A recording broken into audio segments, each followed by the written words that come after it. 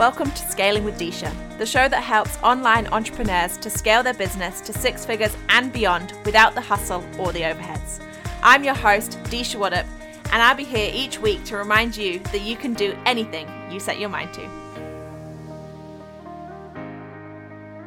Hello and welcome to another episode of Scaling with Disha. I am so excited that you are here. If you haven't already, hit the subscribe button. Make sure you go ahead and do that now. I am here with Michelle today, and I am so excited. Michelle Vroom is a business coach with more than 15 years of marketing and PR experience with nonprofits, agencies, and big corporations. And now she helps small business owners grow to six figures with more freedom and peace. Michelle believes every woman entrepreneur should be able to get clients whenever she wants, and she understands the challenges of limited resources and time, and shares her proven methods for visibility and relationship building to get clients and grow your business. Michelle, welcome. Thank you so much for being here. Thanks for having me. I'm excited to be here. Yay. So tell us more about your story. Share more about what you do, how you got here, what happened. Yeah, so I'm a business coach who specializes in marketing. I, as you mentioned, have a substantial marketing and PR career. I come from a couple of backgrounds, most recently before I started my business, a corporate background, but I also worked in nonprofit. I worked for a PR agency. I did a lot. And it wasn't until I had my first child, I have three boys at home. When I had my first child, everything changed. Obviously, priorities changed. I no longer wanted to commute in and out of the city. I really still wanted a career, but I always had the vision for starting my own business. I just thought that it would be something I did, when I was in my 50s and the kids were out of the house, and I don't know what my vision was there. Thank goodness I didn't listen to that. And so when I had my first child, there were opportunities that arose for me during maternity leave. And it became a situation where I had to decide, am I going to let these opportunities pass me by? Or am I going to take a chance here and actually go for this dream that I have a lot sooner than I expected to? And it was nerve-wracking. I mean, 6 months, starting a business with a 6-month-old at home, very, very nerve-wracking, but I went for it. That was almost 5.5 years ago. And now here I am. That little baby is now almost 6, and I've added 2 more boys to the mix since. And I have to say that while the journey definitely always has its ups and downs, so much has been provided for my family as a result of my business. I've met so many incredible, amazing women. And I feel like in many ways, I'm just getting started. Yes, I love that. What was it that you started? How did you start the business? Did you were you straight away a business coach? How did that sort of start? No, I did not start into coaching. I started full service. So taking what I was doing for the corporation that I worked for and doing it for small business owners. So a lot of the small business owners that were coming to me, who were, friends and family, were basically saying, I don't know how to utilize social for my business. What do I do? And so I sort of started using my social media experience to market for them and do the work for them. And it wasn't until I was about, I would say, 1.5 years into business that I, A, hired my own coach, and B, started really looking into business coaching. And it was really because I wanted to target women who were running businesses. Obviously, there were a lot at the time. There are way more now. And I knew that they didn't necessarily need someone to come in and just take over and do the work for them. They needed a guide, and I wanted to be that guide for them. And that's how I started dipping my toe into coaching. It still took a couple years to fully transition just strictly into coaching. But yeah, I did not start out as a coach. I started out as doing anything and everything marketing related, social media, blog writing, email marketing, website update. I don't know what, I had so many different services I was offering, and I'm laughing because I feel like so many people can relate to that. Oh yeah, absolutely. I'm sure. Do you think, what was the thing that helped you scale? I'm assuming not offering all of those different services was definitely one of those things. I was thinking about like what were the top things that helped me scale, and one of them for sure has been focusing on fewer services. Even getting into coaching, there were still, I focused on one-on-one coaching, obviously to start. That's how I got my first 10K month. And then as a result, and inevitably, like if you're a coach, even if you're not, like you'll face this where you just have limited time. If you're a service provider and you're giving your time, like you don't have all the time in the world. And so for me, I had to look at, okay, how can I serve more people without taking up more of my time? And that's how my group program was born. And now I've had this group program for almost 3 years at this point. I'm at the point where I'm going all in on the group program and like having fewer one-on-one clients. So it's sort of shifting in the other direction. But my point is that simplifying has been huge. There have been some offers that I've actually given up, even though they were, maybe good money in the short term. I knew that long term, they weren't going to support my vision. And I heard this quote from Brooke Castillo from the Life Coach School. She talks about not picking up the nickels and dimes off the floor. And I feel like a lot of people are doing that by offering so many different services, and services that maybe like initially give you a little boost of cash, but are taking up so much of your time and aren't profitable in the long run. And so I had to get really, really clear about what was profitable in the long run and what was I going to go all in on, like what do I want to become known for? And I think that's a really important part of scaling that everybody, regardless of whether you're a coach or not, will face. Oh, that's really good. Interesting quote, actually. I quite like that. So how did you figure out what was going to be worth putting your time into and what was going to be worth dropping? Was there a sort of way that you figured that out, or just eeny meeny? Testing. Yeah, testing. It wasn't a random decision. It was more so looking at like, what were people gravitating toward? What were people asking for? What did I really enjoy providing? Like what, gave me that energy, and testing and refining. I didn't go all in on my group program when I first started it because I needed to see how it evolved and how, people responded to it. Also, my lifestyle has changed, right? I've gone through different seasons of life since starting my business. Now I'm a mom of 3 boys, 2 of whom are in school. And it's just, there are different things that I need right now, or I guess I should say that I need of my business to support my life. And so my offers, I think, are evolving, with the season that I'm in too. And so a lot of it is certainly like instinct and listening to my audience and understanding kind of where I'm at and what I need. But then I will also say just like looking at the numbers and seeing like, what are people gravitating toward, what's selling, right? And doing that. So kind of a combination of both.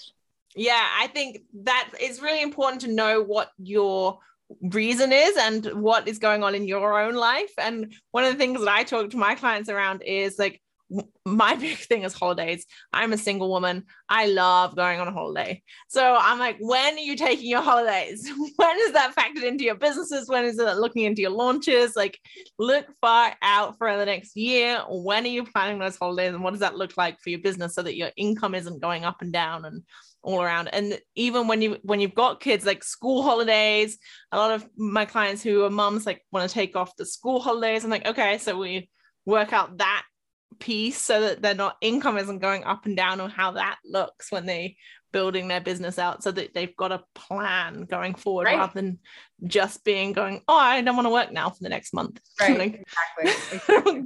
Pack everything else in. Yeah. Do you think that how have you structured your business as you've grown? How has it changed as you've evolved and gone through those seasons? Now I have a team. That's number 2 for scaling, right? Now I have a team of people. Like I have 2 full-time employees at this point in my business. And so for me, like I didn't obviously start out with that. I started with a VA, and kind of evolved from there. But delegating and like having like telling. So for example, after we talked this morning, right, I'm going to be jumping on a team meeting, telling them what the goal is for the new quarter and allowing them the time and space to implement what we talk about.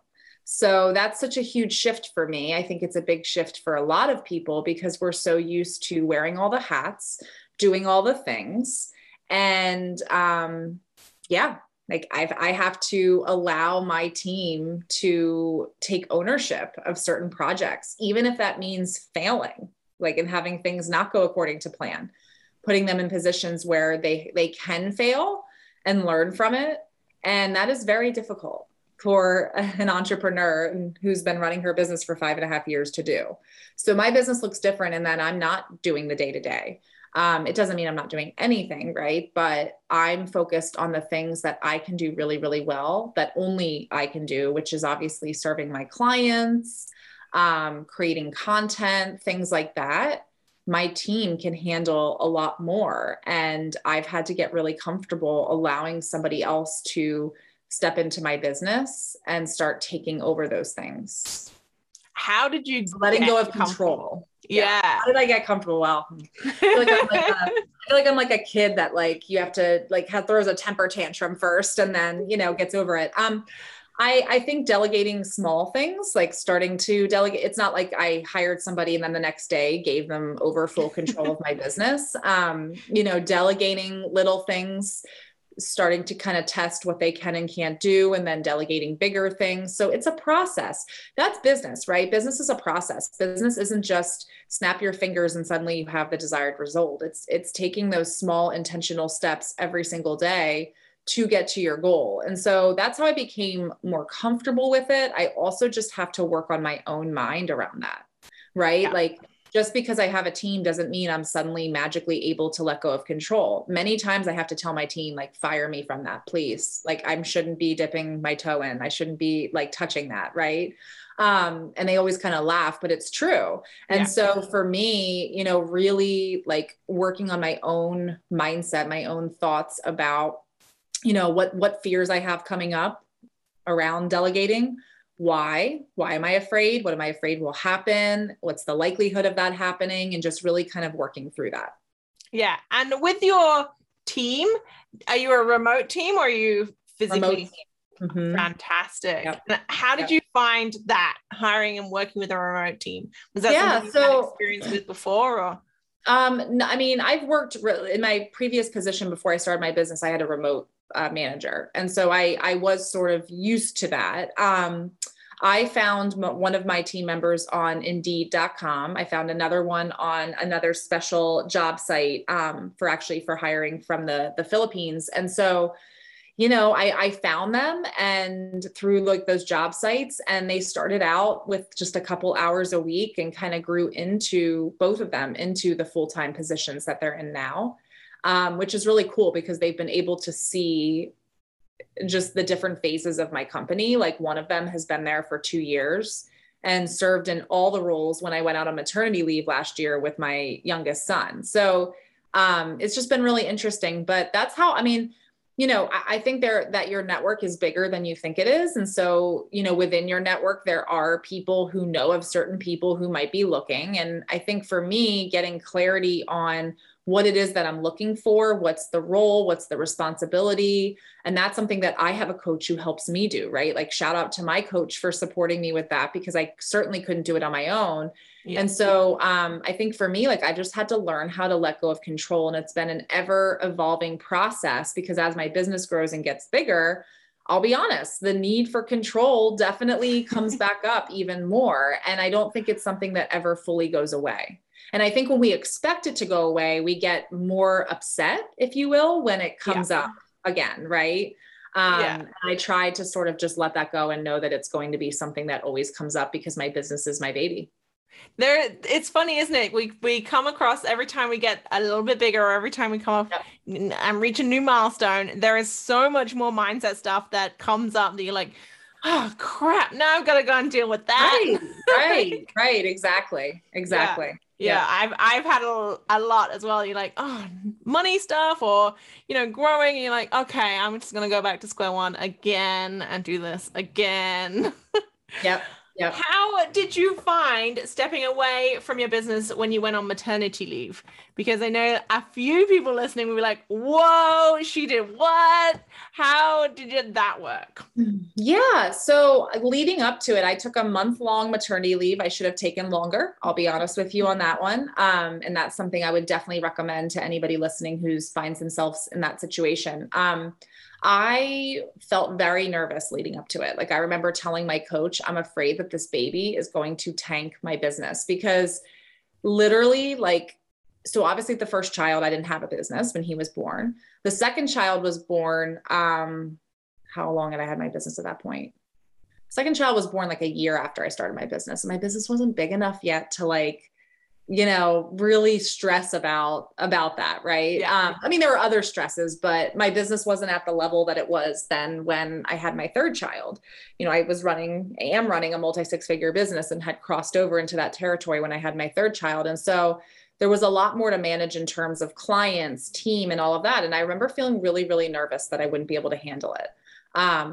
And so for me, I had to get support around delegating and letting go of that stuff, trusting that my team and myself, we would all be able to figure out any situation that came up. And there were situations that came up. And none of those things, like having the baby, dealing with the situations that came up, none of them tanked my business. Far from it. My business did really, really phenomenal last year. And that's, taking a month off, being with my child, being with my family. I wish I had taken longer. I should have. I did let some situations that occurred with clients, make me feel like I had to come back sooner, which wasn't great. But lesson learned there. And I think that for me, realizing wow, I really have built the level of freedom that I wanted in my business. I just need to I need to allow myself to enjoy that freedom. I think that was a big lesson that I learned is you can build a business that gives you that freedom, because I had by that point, but can you let yourself enjoy it? I think there's a difference there. And a lot of people are not letting themselves enjoy it. Yes, I love that. Not letting yourself enjoy the freedom, because, and I know that I'm guilty of that. And I've set my calendar up. So I'm like, I don't have to work Mondays and Fridays if I don't want to. I don't take calls in. We're recording this podcast on a Monday. So that's already out the window, and it's Monday. Yeah. And I generally work Fridays anyway, but I'm like, they're not in the calendar, so I don't have to. And that phrase you just said, letting yourself enjoy the freedom that you've created in your business, I'm like, okay, I'm gonna remember that one. I'm gonna I take Fridays off to be, obviously my other two are at school, but my youngest, I spend the day with him. And do I let myself enjoy those Fridays, right? I can truly say I have been, the last, couple of weeks, even month or so. I've really been enjoying those Fridays with him, but in the past I didn't used to allow myself. I'd still be feeling like I had to check in. And I'm like, no, you don't. My clients love that I do that. Clients love that I do that, because I'm setting an example for them of how to run a business that actually honors the boundaries that you want to honor. Yeah, I love that. So what do you think is the thing that helped you scale to multi six figures? Is there one thing? You said the group program, how are you using ads, organic? What was it that marketing wise that you've used? 1,000% my Facebook group. 1,000% my Facebook group. All organic, no ads. I have grown a group of, we're just hit 6,000 members last week, which is awesome. Yay. And I will honestly, because I am so passionate about this for this very reason, because it has allowed me to scale. Knowing that I have potential leads that are always at my fingertips, always coming in, has given me the freedom that we're talking about, right? Of not having to wonder, where is my next client coming from? Oh no, how much time do I have to spend looking for a client? I don't have to spend any time. They're here. Case in point, I have a one-on-one coaching spot that just opened up that very rarely opens up, right? Hence what we talked about with me starting to shift. But I have a spot that opened. And I literally sent out, put out one post, sent out one email, and I've got 4 people as of this morning. This was on Friday, being I'm interested, and I only have one spot. So I say that because I think that for so many women, they feel like they have to work so hard to fill their spots. They feel like they have to work so hard to become known right, for their area of expertise. And running my Facebook group, and it hasn't been an overnight process, I want to be very clear about that, but running my Facebook group and going all in on that as my marketing strategy has hands down allowed me to scale. It's allowed me to fill my group program. It's allowed me to always make sure that I'm fully booked, right? It's allowed me to, because I'm fully booked, raise my rates and scale that way. And so I can't say it enough. I mean, I think if you're marketing on Facebook, it's hard not to make the case for Facebook groups because they are so utilized, and Facebook itself is putting more emphasis behind groups and the content in them. Yeah. But regardless of where you're showing up, having a community of leads that you are always growing and then always nurturing and building relationships with those leads, that is how you scale. Everybody likes to talk about automation, and automation can be part of it, right? But you can't automate relationships. Yes. And you try to, I think you actually will do the opposite of scale. Yes. I love that. You can't automate relationships. I'm writing that down. That is brilliant. How do you think your Facebook, or how have you shown up in your Facebook group to encourage those leads and nurture those leads and grow that group consistently? Yeah. So number one, like, be a real human and talk to people about business and share, my knowledge, and focus just on serving them and serving them with not just my knowledge, but with content and making connections between, the members in the group.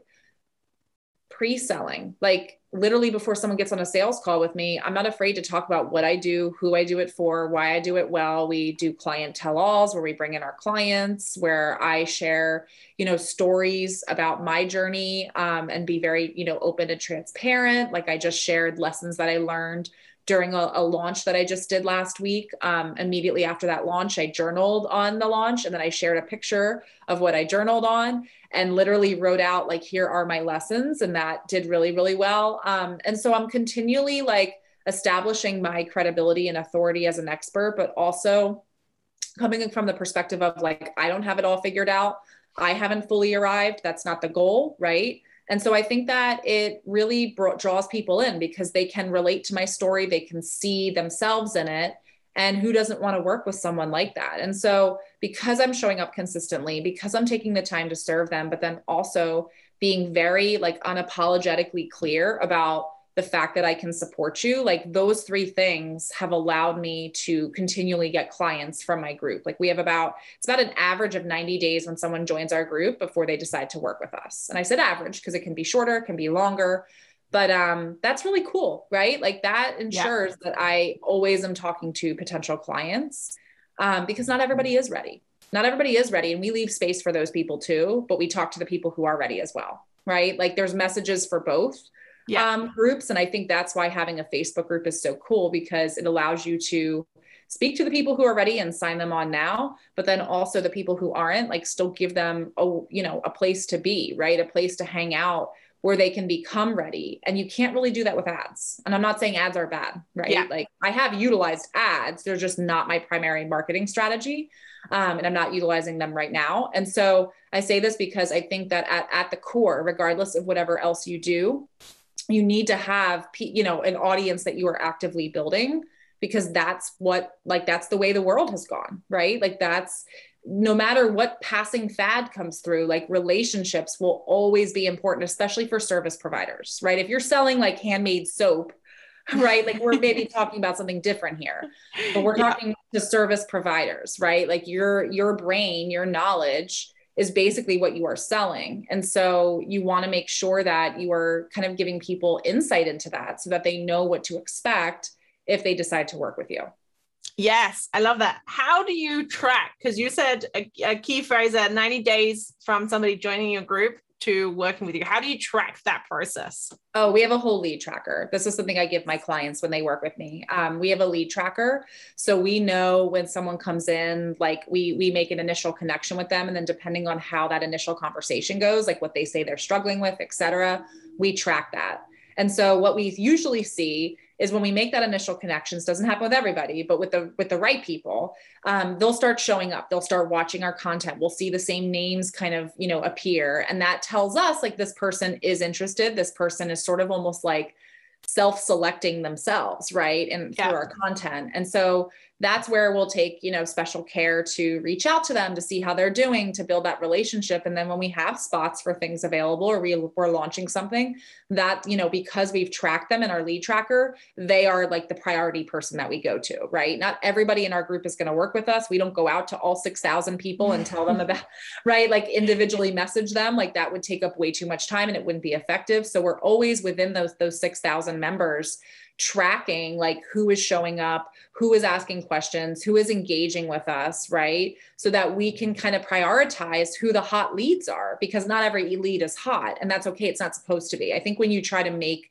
every lead hot and you want to like just convince everybody in your audience to work with you, you miss the opportunity to really nurture a relationship with the people who are ready now, because there's always going to be people who need more time. There are always going to be people who don't ever want to work with you or plan to, and just like are your cheerleaders. And then there will always be people who, because they're watching your content, because they're going through the process of thinking about what they need, who are becoming ready to work with you. Yeah, I love that you mentioned there around when they're ready and how they connect with you and tracking them through that process. Because I think I've had this conversation recently with some of my clients. I'm like, stop strangling your leads. Like they're so desperate. They're like, this person's gonna sign up. I just know it. I'm like, well, let's not strangle them just yet. Like maybe go find some other people to talk to and come back to them, because I feel like you're killing them before they've even like said yes. They're just so desperate. And I think having the multiple conversations and having all of those things going on and being able to track everything, that is the key to not strangling those one or two leads that are like, yeah, maybe I'll work with you. And then you get so excited, like, yes, okay, the world's going to end if these people doesn't sign up. Right. Right. I've seen so often happen. Yep. Same. How have you grown your group? What has been the thing that has helped you grow your group? Hanging out in other Facebook groups. So hanging out in other groups, talking to people, looking for conversations that I can weigh in on, questions about finding clients, questions about marketing, like questions about business, and just weighing in. And then also not being afraid to tell people like, this is what I talk about inside of my group, like, and ask for permission, if they want more details. I certainly promote my group pretty regularly on Instagram. I promote my group in my profile. Like if I'm doing a live or something juicy inside of my group on a topic that I think people care about, like I will definitely promote that on my profile so that the people that I'm connected with there can join. So even on my podcast, it's in the show notes, like all roads point to my Facebook group. And this is something that I think a lot of people overlook, and it makes their marketing strategy very disjointed and keeps them from scaling faster, is because they're trying to like build an audience over here and then here and then here and then here. It's like, everybody knows if you really want to hang out with me, you're going to join the Market Like a Boss group and we're going to hang out. And that's how I nurture the relationship. And so by the time people get in there, some people already knew me because they listened to my podcast or they watched a story on Instagram. And so they're that much warmer. And that certainly helps with the 90-day thing that I mentioned, right? The average of 90 days before they decide to work with us. We have that level of confidence that if someone gets in our group, they'll work with us if they're the right person. Nice. And so it's like all roads point there. Yeah. Like when we send out emails, right? Like in every email signature, join our Facebook group. Like that is our main hub. And I think a lot of people don't have that, or maybe aren't marketing their main hub. And so it's sort of kind of breaking up your audience and making it a little harder to grow that community. Yeah. I had a question from one of my clients actually, so I'm going to push this onto you. Sure. How do you manage that time on Facebook? Because she was like, I'm spending all this time on Facebook. How do I manage that? And I gave her some tips, but I'd love to hear the way that you do it and your team manage that throughout the day, where you don't get sucked into the scroll. Yeah. We have an editorial calendar, so we know what's going out when. We schedule things, we batch schedule. So like all of our content for this week, I mean, we're recording this on a Monday, as you said, all of our content for this week is scheduled, locked and loaded. Like there's nothing that I have to go in and do. Anytime I write a piece of content, we add it to a shared Google Doc so that my team can pull content to repurpose, so that I'm not like constantly creating brand new stuff all the time unless I want to. What else do we do that really helps? We use ClickUp, and that's a super helpful tool, like for everybody to be on the same page. I think too, like like because we've been running the group for over 3 years now, almost 3.5, like we sort of just have a system in place. Like we know, okay, if people are commenting on this particular prompt, someone needs to engage with them. That's built in. That's something that my team does. I would say that we, again, repurpose as much as possible. We have a calendar, so we know like what's going out when, and then we set boundaries. Like we set timers for things, right? To make sure that we're not, overstepping. I think if someone is constantly on Facebook, to me, that's definitely a boundary thing. But I would also look at like, what are your thoughts about why you're on Facebook all the time? Like, are you feeling like you have to be on there posting or engaging, or you're not going to get a client? Because we also rest in the fact that like every day, as long as we're taking some form of action to promote our group or promote our service, like we can trust that everything we're doing is adding up to like the end result, if that makes sense. Yeah, I love that. So I'm a big fan of those timers, because I think so often, especially if you've got a strategy where you can go into other people's groups, you can spend so much time in there and you're like, oh crap, there's an hour gone past and all I've done is like engage in this Facebook group. Yeah, absolutely. And if there's threads that you're responding to, like save those, put those in your saved items and return to them the next day. Like you don't have to do everything all at once. That's not how this works. Yeah, I like that. Saved items. That's a really good point to add them into your saved items. Yeah. And ClickUp was something that my OBM is trying to get me into at the moment. And I've got a to-do list in there, and that's about as far as I've got right now. Yep. I'm like, I know this can do so much more and I need to explore it. But yeah, right now I've got a to-do list, and that's as much. That's your start. Right. That's a big thing for me, because she has asked me for about a year now, like, where do you keep your to-do list? I'm like, in my head. I just know what I need to do. She's like, okay, we need to get this out on ClickUp. Yeah. Okay. Exactly. Yeah. So I love that, because it's a good task management thing for your whole team, right? You can distribute tasks and stuff. Yep. Cool. What have we not discussed that you came here to talk about that we haven't talked about yet? Gosh, I think we've talked about all the things. I think just, there's so much that we've talked about related to like taking action with scaling. I also just want to reiterate that so much of scaling is scaling in your own mind too. Like, yes, you can take action, but what are you thinking about your ability to scale your business and whatever scaling looks like for you? At every point that I, either brought in a new offer or increased my prices or whatever, there was always that little voice that was like, you're not going to be able to do it. It's not going to work. This is as good as it gets. I think that's a really like prevalent thought for a lot of women who are scaling, is like, what if I've already reached my ceiling and my prime and this is as good as it gets and I can't do better, right? It's kind of like the dark side of success, which I've talked about before. So I think just recognizing that that's normal, but also recognizing that most of the work you need to do when you scale isn't necessarily about like the external actions. It's more so, taking care of yourself and recognizing like, it doesn't have to be perfect, right? It's not going to feel perfect. And